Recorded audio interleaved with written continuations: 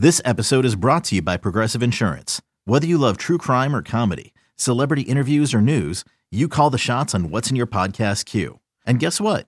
Now you can call them on your auto insurance too with the Name Your Price tool from Progressive. It works just the way it sounds. You tell Progressive how much you want to pay for car insurance, and they'll show you coverage options that fit your budget. Get your quote today at Progressive.com to join the over 28 million drivers who trust Progressive.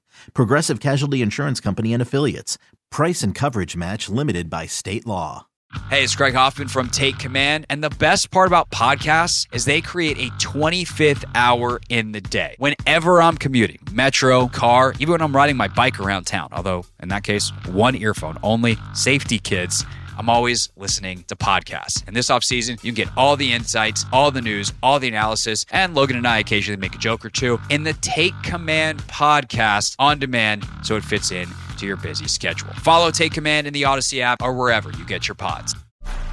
It's time to take command with former NFL tight end Logan Paulsen and former Commanders beat reporter Craig Hoffman.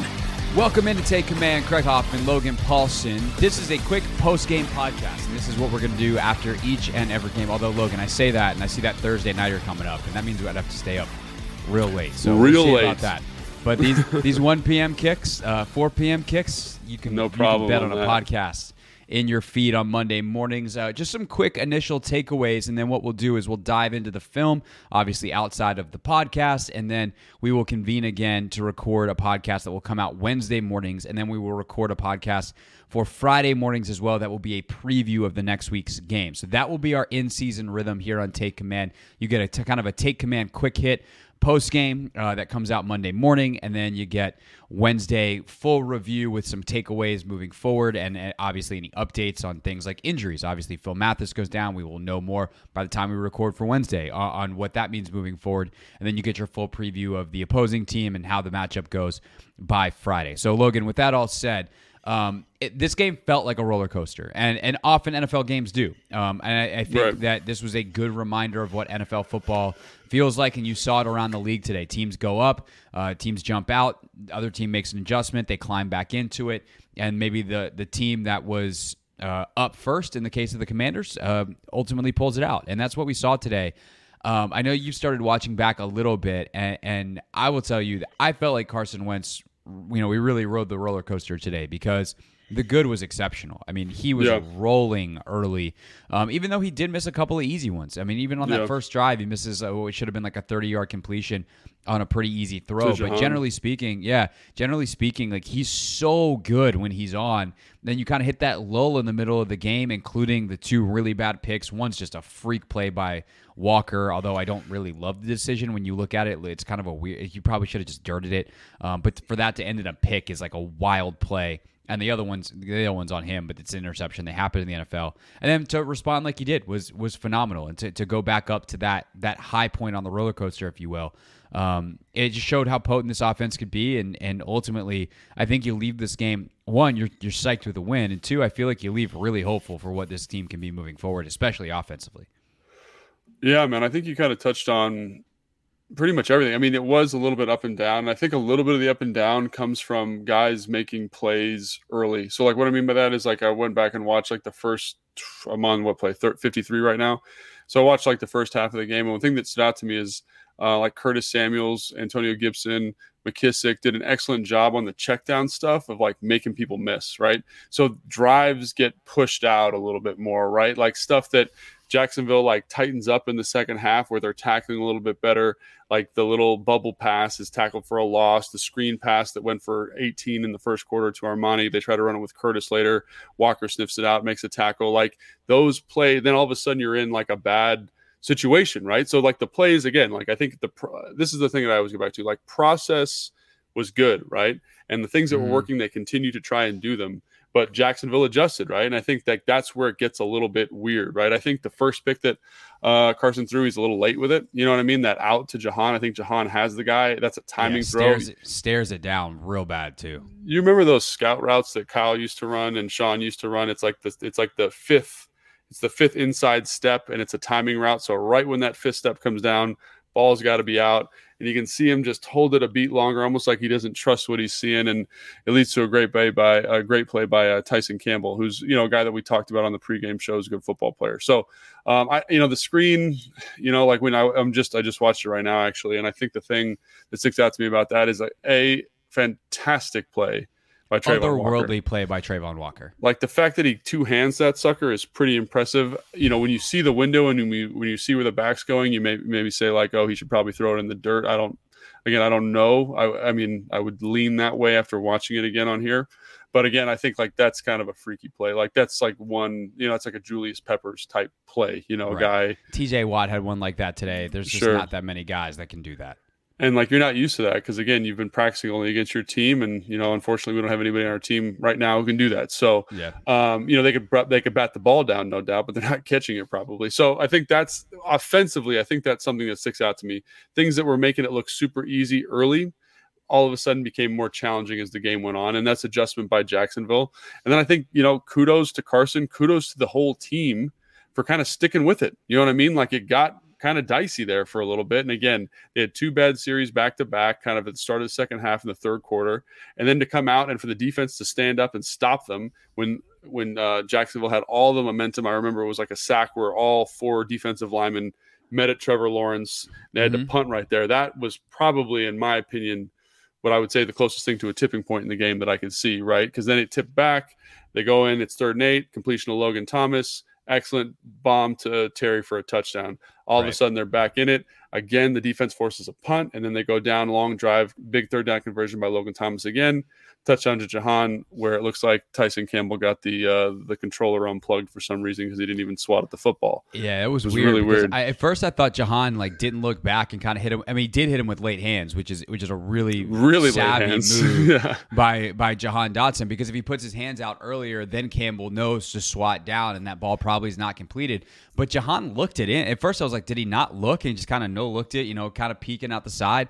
No, he looked it in and then just bop late hands and gets the touchdown. It's an incredible play by Jahan and on what is really not a great, in some ways it's a great throw by Carson because it works. In some ways you're like, man, they kind of got lucky on that one. Sure.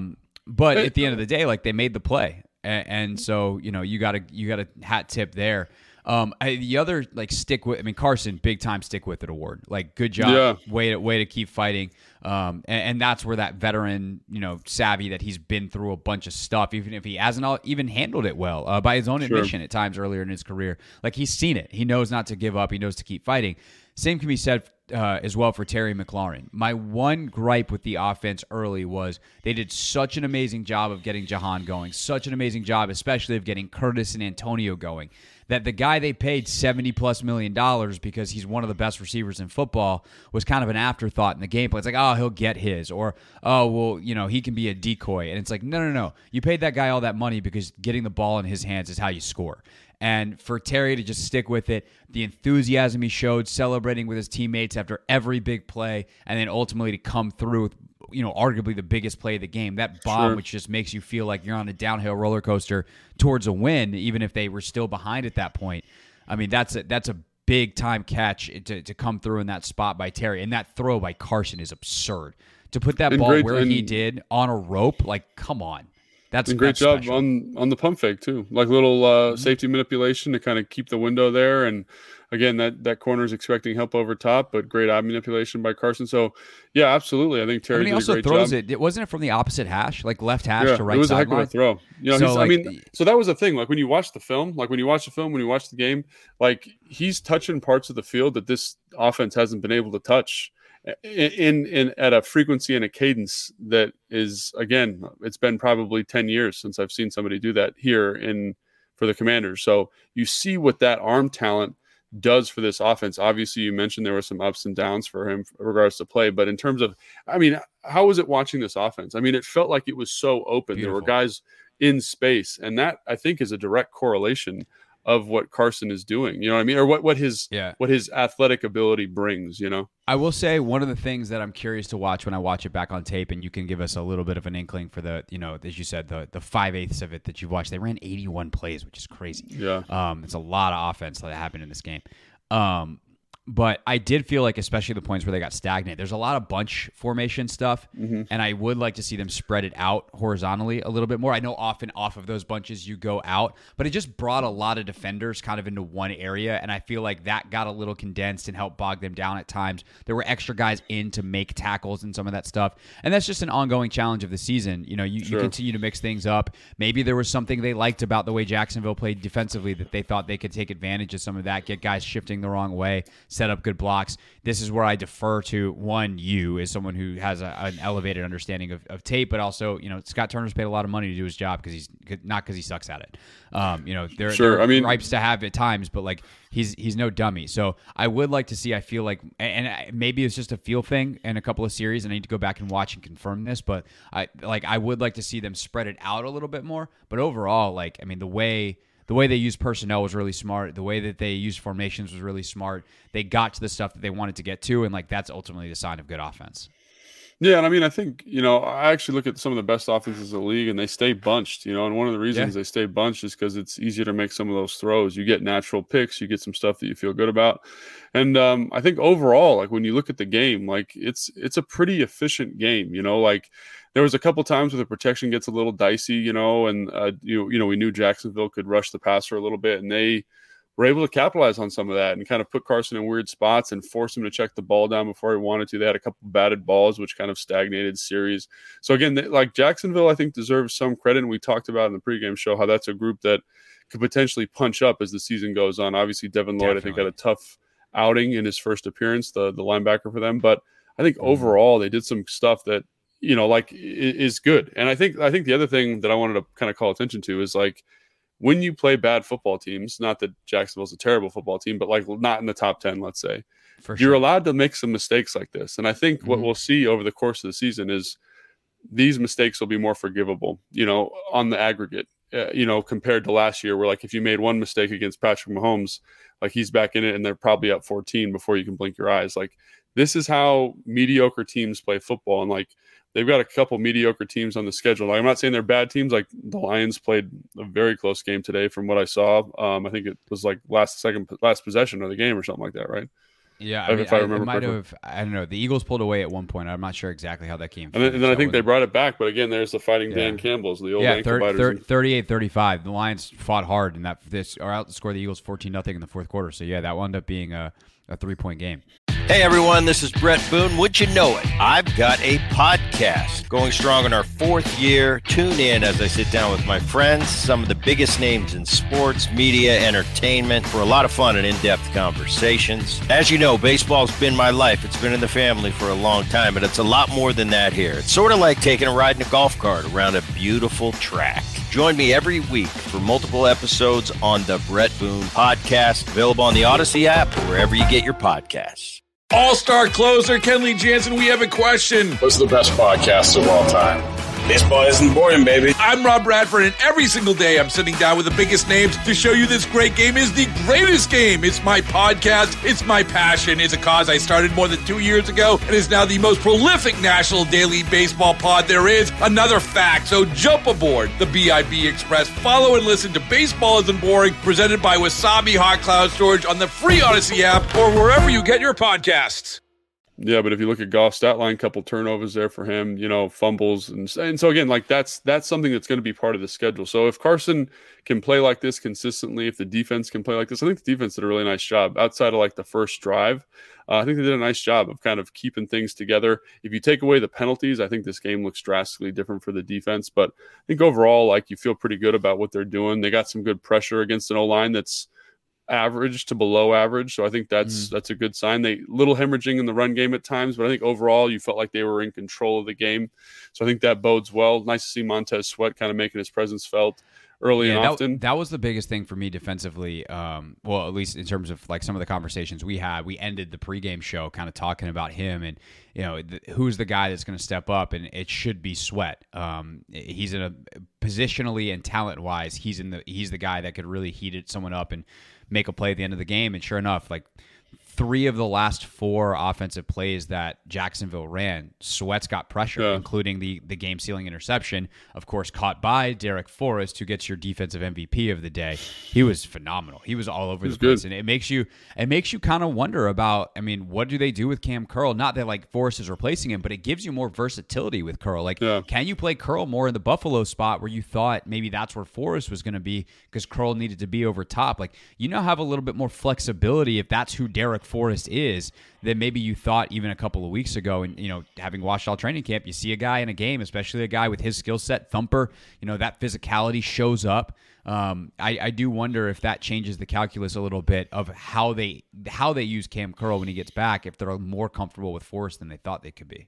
Well, I mean, I think you saw, even like the base nickel stuff was Percy Butler, right? So obviously I think that's something they're trending towards anyway, kind of taking some responsibilities off Cam Curl. And I think you want him in that post safety role because he's going to be on the field more. But I think, like you said, kudos to Forrest, did a really nice job in certain situations. I think he lacks a little bit, leaves a little bit to be desired in certain coverage spots. But I think overall, very, very solid performance from him. I think they just had a good day, defensively. It wasn't like obviously you're going to go back and watch it. There's going to be some things here and there, but think about it. Lawrence missed a couple too, which helped out. Yeah, three points on a short field after the fumble for Curtis. I think 7 points after the interception. Like that's 10 points right there that they really are in total control over. So, I think this is a good building block if you kind of look at it like a practice. A lot of things to build on, a lot of things to improve on, but it's nice to get the win in a game that you probably should have won, as we talked about in the pregame show. Yeah, definitely. I mean, Washington's a better team. And they showed it, but they also got away with some stuff because Jacksonville is who they are, and right. Detroit on the schedule is helpful because they are also kind of at that level still. Although I do wonder, if turnovers were a problem today for them, like how Campbell's going to be on them, and this is a team that's probably going to fluctuate quite a bit, and they're going to give it everything. That's a team that's going to fight in a major way. And then, Eagles coming in the week after that. And, that's a team that's a little more buttoned up, a team that's a little more advanced in their progression, not to mention the Cowboys the week after that.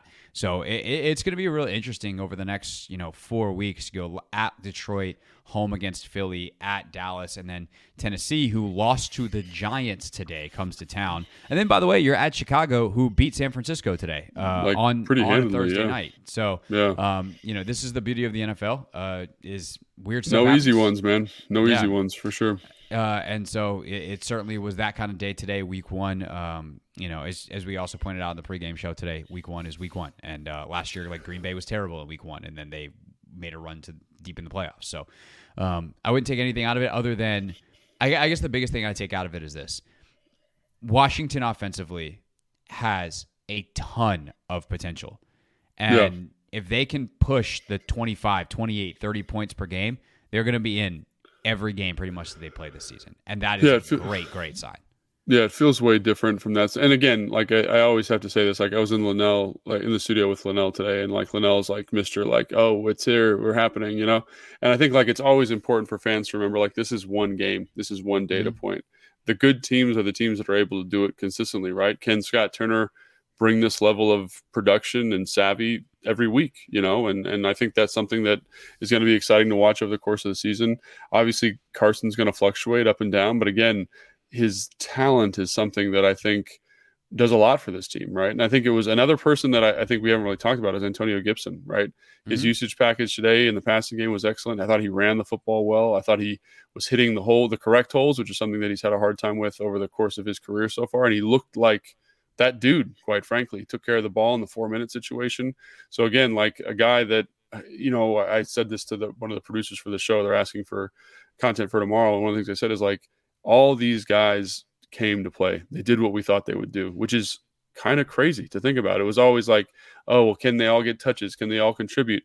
And when you convert on third down, when you're effective on first and second down, you run 81 plays and people get touches, right? If you're not effective in those situations, you don't get to do that, right? You get 60 plays and everyone's pissed off because Terry gets 3 targets, right? So I think that's the crux of this thing that I'm excited about is can they sustain this level of production?